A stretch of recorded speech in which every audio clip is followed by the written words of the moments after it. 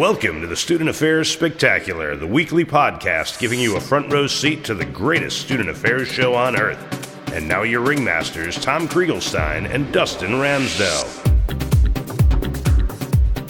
Hello and welcome to this episode of the Student Affairs Spectacular podcast. Dustin here, and this is episode number 115 with Dr. Ed Cabellon returning to the show this week. He was one of our first guests, so it's really great to have him back. And I was just looking for an excuse to have him back. So we talked about his doctoral process, his journey from start to finish of how he decided that this was a good step for him to take and kind of invest the time and money and effort into doing that, and just lessons that he's learned from that process. So anybody else who's thinking about going into a program or about to go into a program, really great stuff for you here, or just good tips for that doctoral student in your life. Anyone you know that's going through this process, just great stuff to share with them. And I know we did have an episode before on this topic, but just something that's always great to hear, people's unique stories of this intense journey that they've gone on. So really appreciate Dr. Cabellon coming on and chatting with us and returning to the show. Really grateful for that. I'm grateful for all of you listening, and really appreciate if you could take a few minutes out of your day to leave us a review on the iTunes store. Helps us out, helps more people hear about all the great stuff we talk about every single week. And if you leave us a review, we will be randomly selecting folks to get a free copy of our new ebook, First Year Student to First Year Success, that we've chatted about on past episodes of this podcast. So really appreciate you doing that. Appreciate you listening again. And without further ado, this is episode number 115 with Dr. Ed Cabellon. Hi, Dustin. How are you? I'm doing all right. Yeah, it seems like just with this scheduling stuff here, like I guess are you going like out and about a lot right now, or is it just like just kind of busy days in the summer still for you, or like I guess what's keeping you busy here in the summer season? I'm not in a functional area anymore, so I'm in leadership. So yeah. being in the central office means that you're busy all year. It doesn't matter. I mean, of course things are busy. I mean, there's busier times, but we just finished June orientation. We're transitioning into a new interim vice president. We have our new dean of students who just started. People are taking vacations here and there. Plus, it's fiscal year close because the fiscal year ends on June 30th. So we're scrambling to get things done for that. It's busy, man. Yeah, just so much different than like, I'm just sort of, starting out my career, just like you're saying, like in that leadership role at like 30,000 feet up, like it's just a totally different game. Like it's like all those things, it's like, yep, those are all things that are going on. And like in those functional areas, yeah, it's sort of ebb and flow for them. But for you, it's like, yeah, you got to think about all that stuff all the time, like it's always sort of on your mind, like sort of what's the next thing, I guess, or all of it kind of happening at once, of like maybe processing something after it happened, planning for a thing to happen, and then a thing actually happening. Like, yeah, it's always something. Always, man. Always something. So yeah. And I just looked up because I wanted to see what it was that you were one of our first podcast guests. The episode we recorded back in like February of 2014. That was like our 5th episode that went out. So. Oh my God, that's crazy. Yeah, and so I appreciate you being one of our early guests, and it sort of had this thought in my head of like any of the guests we knew like we really enjoyed and who have like a lot of different stuff to talk about, since the episode we did before was just really specifically on essay fit. But I wanted to talk to you now that it is a completed endeavor of yours, is your doctorate, and kind of what was going into that for you and stuff. So I appreciate you taking the time out before for that early episode. Appreciate you coming back to the show here. And of course, no problem. Yeah. So I guess, back then you were still in the thick of it, right? So back, if you can pinpoint it, maybe any like benchmarks or milestones. So back in like February 2014, you were in the thick of it, like in the process of doing your doctorate, right? Oh yeah. Yeah. Oh yeah. Yep. So like, what was going on for you then as part of that process? Because sort of, I guess, comparing it to now, like what was going on for you then, if you can remember? Yeah, so I was in beginning of my coursework for my doctoral program.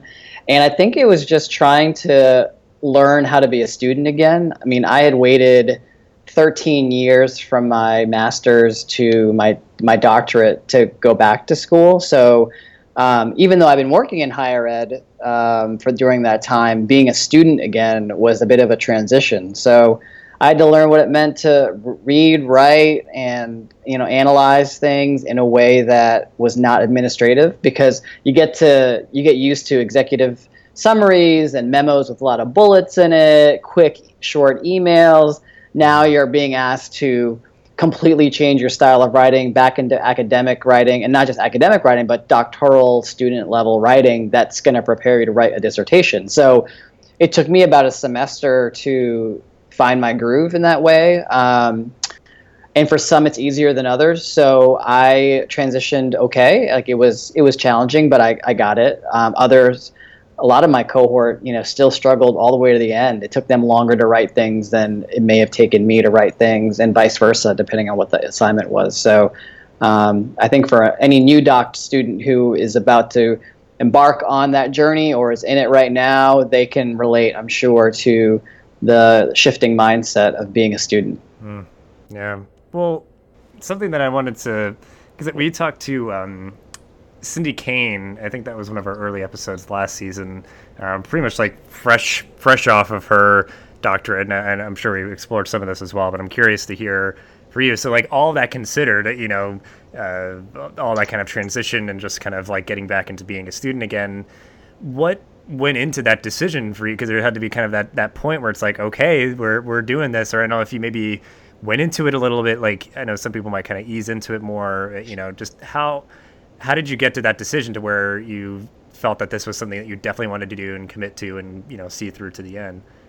Sure. So I think professionally you get to a point where you are a functional specialist in your job for many years, where you figure out, okay, I'm really good at student activities, or I'm really good at leadership programs, or I'm really good at being a hall director, or even in central office leadership as an assistant director or program coordinator. And then you start thinking, maybe I do want to be in the central office and do more 30,000-foot leadership opportunities where I'm overseeing departments or overseeing special projects or doing things that aren't function specific, but more cross-divisional specific or cross-university specific. And a lot of those positions now require a doctorate, particularly if you want to be an assistant vice president, a dean of students, or a vice president someday. The doctorate is the minimum to get that job, unless you work at a small school and work your way up to a point where they put you in that job because you're the best qualified person for the job at the time, regardless of your degree. So I knew, and I had taken cues from other colleagues who went back right away for their doctorates and graduated at a younger age with their doctorates, but not a lot of experience. And they found it very challenging to find jobs because they became more expensive with the doctorate, right? So the challenge is finding that sweet spot of when do you go back so that you maximize the actual value of the degree compared to the amount of experience you have. And mentors of mine told me early on that you don't go back for the doctorate until you know your next job needs it, right? So when I was director of the student union here at Bridgewater, I started thinking about it. I was like, all right, my next job probably going to be AVP or some central office kind of gig. I'm going to need that doctorate if I'm going to be competitive, so I should probably start looking into programs.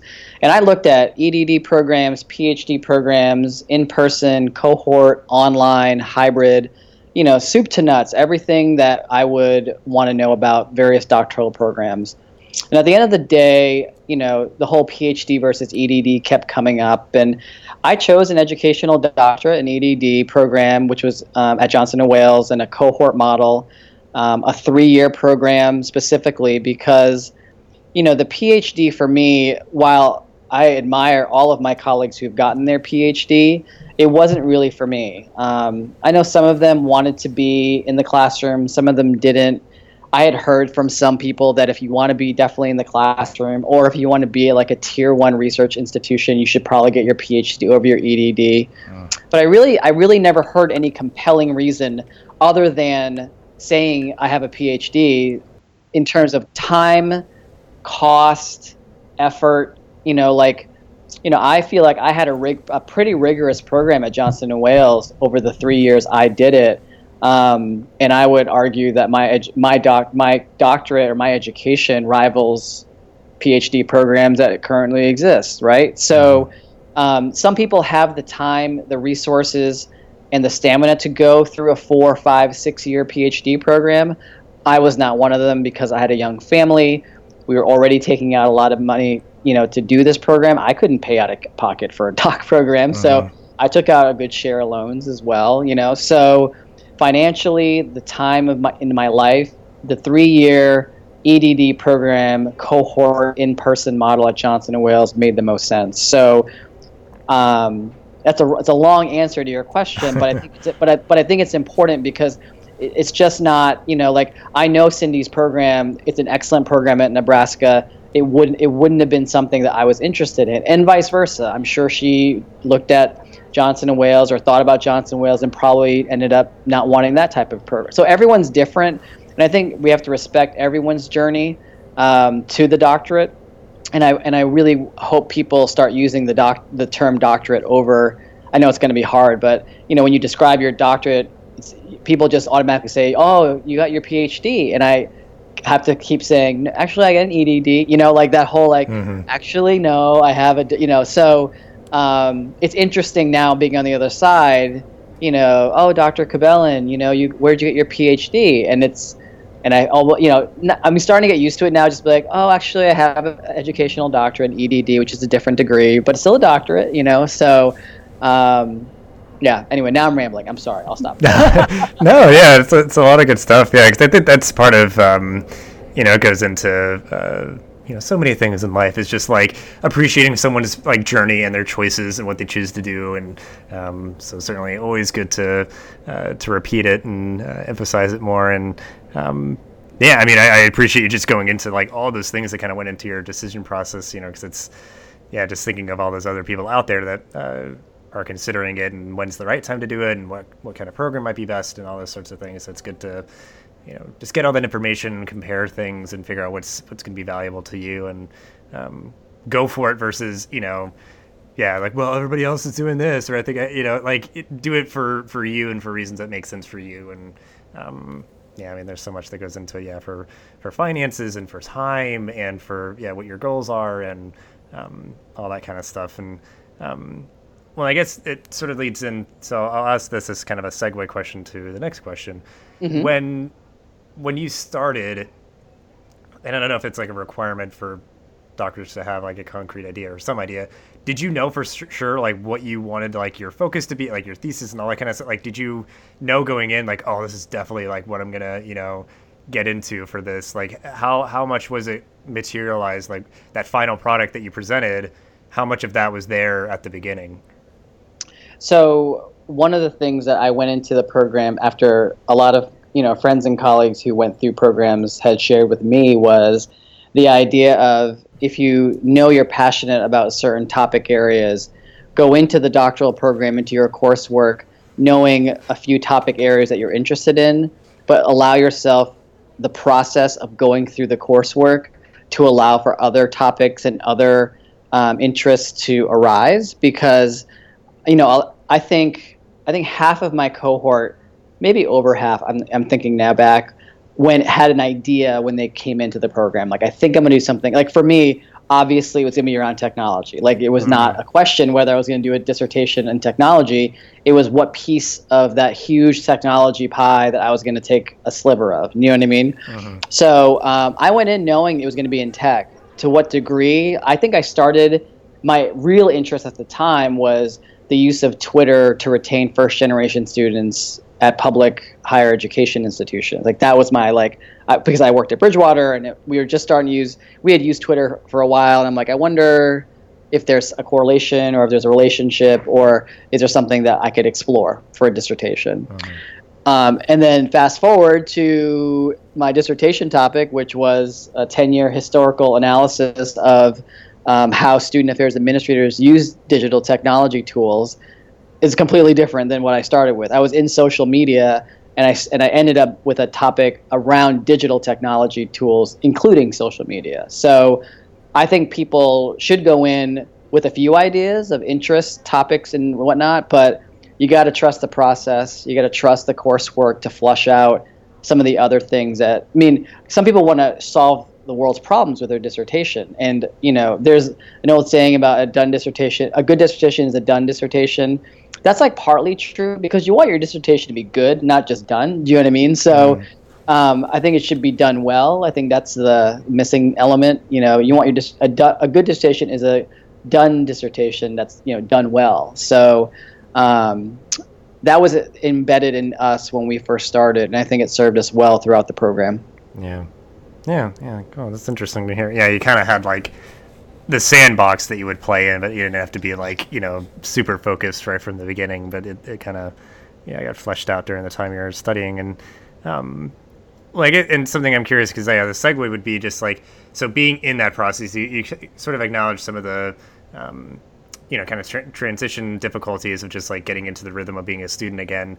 I guess maybe for this, like more about like, what was it like for you to, I guess how much was like the coursework maybe like new to you, or just maybe confirming things from your experience of just like, oh, that's a theory or a concept that just explains this phenomenon, which I've already sort of encountered in the world. And like, so I guess maybe something on that. And I guess I'm also curious, like getting into the research, did you feel like, was that like sort of you were prepared well maybe through your program, or was that like a comfortable thing to get into? So like, what was it like being in the thick of it, just getting into the courses with the content, but then also like doing the research? Because I feel like that's something that, is probably going to be foreign to a fair amount of people who would go into a doctorate. So the doctoral coursework served two purposes for me. The first was it introduced me to research methods. So, you go into an educational doctoral program seeking to become a educational researcher. So, Research 1, and Research 2 for me were my courses that helped me explore how I was going to conduct, a study to become a dissertation. So for me, the research courses, even though there were stats involved and, quantitative versus qualitative or mixed, like there's hundreds, there's so many different ways you can conduct a study. That for me was not life-changing, but eye-opening, because it now serves me well as I think about assessment and research as a scholar practitioner. I now have a better sense of how would we ask those questions, and how do we conduct focus groups better. Like that definitely has served me well. In terms of the topical areas, so whether it's higher ed administration or finance or other, we were trained. The EDD program at Johnson & Wales worked. The curriculum was focused on training future leaders in higher education. Uh-huh. So executives, vice presidents, assistant vice presidents. That's what the coursework of the program was preparing us for. So those courses, when it was content driven, was really testing my chops against my experience and hearing from other people who may have worked at different types of institutions, and in different roles, right? So not everyone in my program was in student affairs. As a matter of fact, of our 9-person cohort, only 2 of us were in traditional student affairs jobs at the time. So it was nice to hear from other people who were faculty, some people who wanted to be provosts, some people wanted to be department chairs, some people wanted, some people were there just to explore the process of becoming a doctor because they wanted the letters, So it was interesting hearing from people from all parts of the university administratively and in leadership conversations. When you'd be given a case study, how would you fix it? Everyone came to the table with some great ideas and perspectives that you normally wouldn't get if you just sat in a room full of student affairs folks, right? So I think that that process and that experience solidified the idea that cross-divisional partnerships are always better when you're trying to solve complex problems involving students than just all student affairs folks with a similar mindset. Do you know what I mean? Yeah. That's really good. Point. That's good. That's cool that it was like kind of different people in a room for those classes. Yeah. Because I guess it's surprising to me, but I'm glad that it was that way. I guess I expected that it probably would have been a lot of similar people, but yeah, especially in a classroom environment where you ideally, in a perfect world, be encouraged to, like you said, sort of get all those heads together to come up with better solutions and stuff. And that, you can kind of, learn from each other and then bring that back to your campuses to, in whatever role that you might have, kind of do that good work. And, and I guess, so kind of going, I was trying to kind of go chronologically with everything. So, you're done now, you got, you got the letters, as you said, and all that. And so, how I was kind of like asking before, like, I'm curious, like, what's next for you? You're going to kind of like take the show on the road a lot, or like, are you just kind of like just really trying to, bring it back to, your day to day? Like, what's your thought process and kind of where you take it from here? Well, I finished in February. And so, I've had a few months to start really thinking about what I want to do next, now that my time will be spaced and spent differently. But ironically, the semester was so busy for us at the institution for a variety of reasons that I haven't really had a chance to pause. And when you couple that with writing projects I was a part of, so Josie Alquist, Dr. Josie Alquist, and I are excited to be publishing our first book together. It's a New Directions for Student Services source book. It'll come out in the fall, called Engaging the Digital Generation, and we're co-editors on the project. And so it's a 6-chapter book. We're really, really excited about it. But it was happening. We were editing the book in conjunction with me trying to finish my dissertation, deadlines with Josie Bass and Wiley, trying to get them back to the publisher in time, and then couple that with another writing project. So Dr. Paul Gordon Brown and I are co-authoring a chapter for a New Directions for Student Leadership book. And so that was due, roughly around the same time as the New Directions for Student Services source book was due. So I've had like writing projects in the queue, knowing that when I was finished, I wanted to continue to write and edit and keep that brain fresh because I'd be coming off of the dissertation. But, so I really haven't had much time to think. Oh yeah, I have had time to think, but it's just different because administratively you get into your work habits again, and then you start really pouring yourself back into work that you couldn't do before, right? I would like to really start writing again on my blog. I just feel like it's been pretty dormant because I haven't had capacity to write on my site as much as I used to. So I do have a number of things I'm preparing for the summer that's going to help, because I reform, I had my site redesigned, because it was really starting to look dated. And so that was exciting, but then it's like, all right, now I got to start putting content up. So I think, exploring writing opportunities, looking at ways to be involved with NASPA and ACPA in whatever capacity I can in leadership opportunities. So exploring those.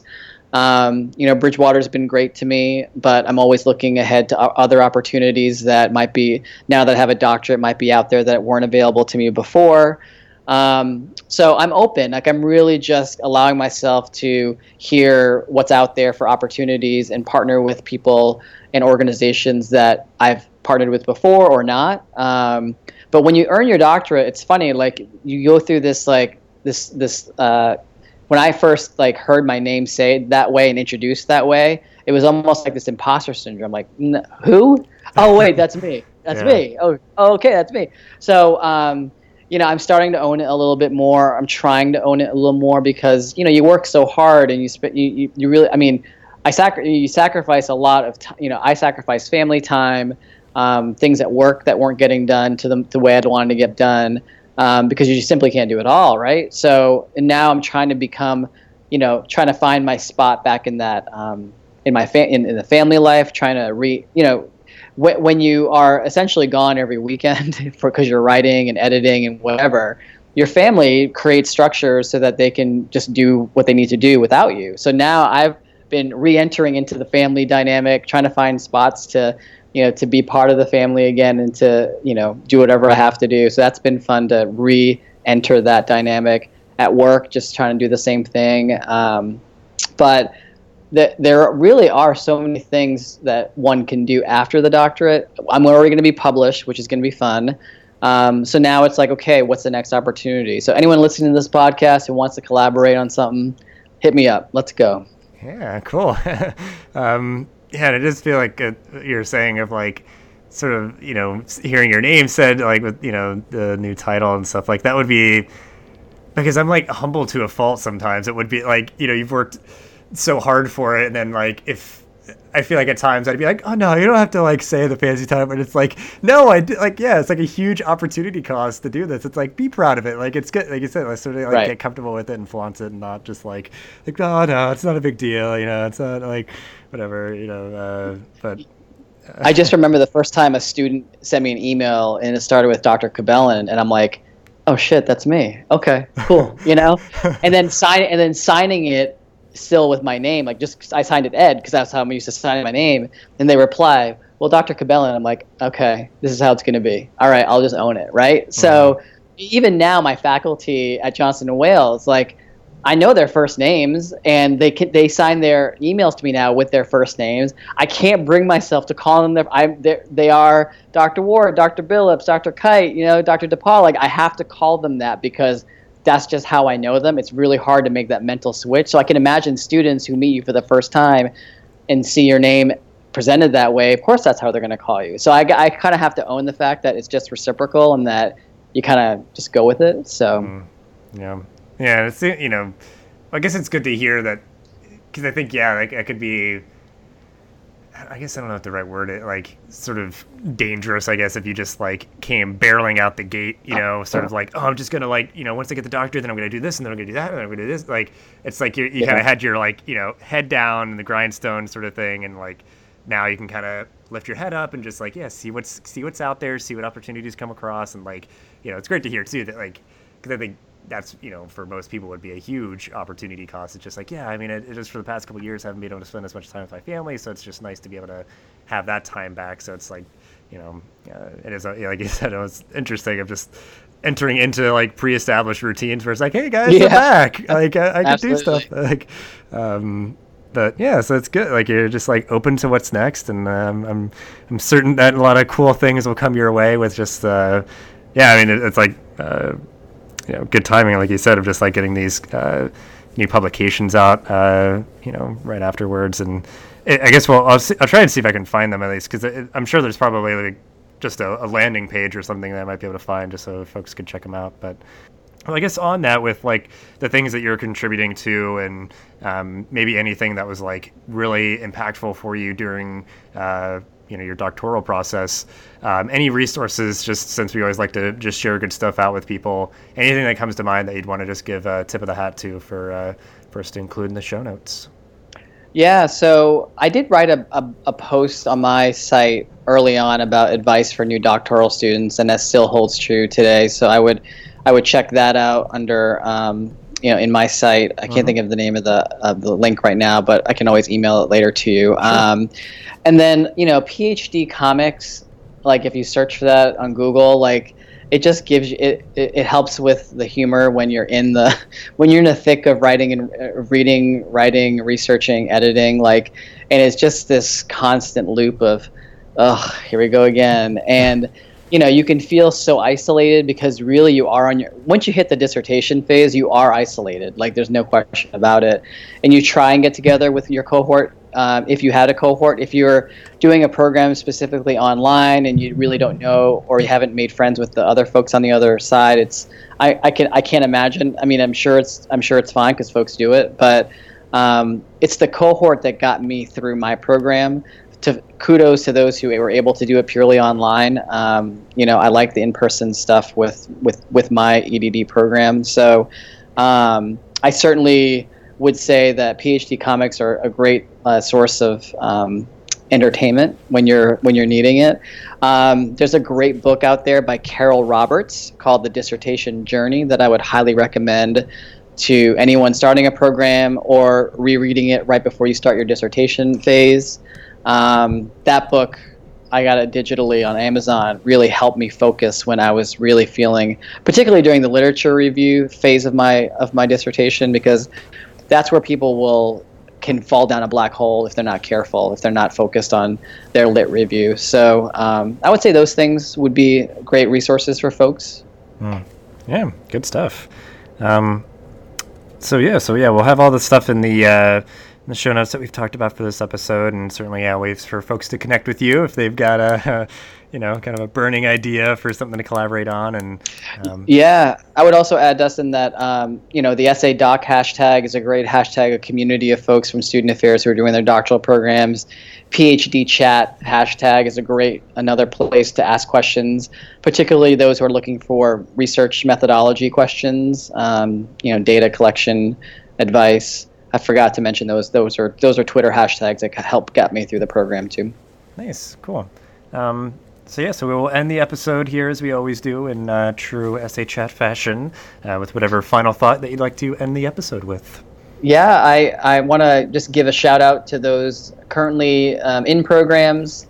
Give a shout out to those who are going to be beginning programs this summer or fall, and to those in dissertation phase. Everyone's journey is different, and certainly the only limitations I believe that we set on ourselves are through our own limitations, the things that we believe. So there's a community of folks out there who want to see you finish and get through and earn those letters. So make sure you use the community whenever possible to get you through.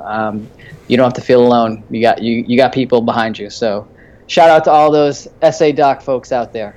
Yeah, cool. There's a lot of good stuff here that I'm sure will be helpful to folks. And like you said, like the Twitter hashtags and the communities out there, like you said, just to help folks connect with each other if they need some support, and some good resources that we'll have as well. And I appreciate you sharing your story. And this is it's always just something that people are will be curious about, and just hearing different people's unique stories. And it's just it's interesting to hear kind of how the whole process went for you. And just thank you for taking the time to chat on the podcast here again. And just have a good rest of your day, and I'll talk to you later. All right, Dustin. Thanks so much for having me. I appreciate it. Take care. Bye. Take care. Bye-bye. Thank you for listening to this episode of the podcast. If you want to help us out, leave us a review and rating on Stitcher or iTunes, or just share out the show so other people can find all the cool stuff we talk about every single week. Again, thanks for listening, and we'll see you next time on the Student Affairs Spectacular Podcast.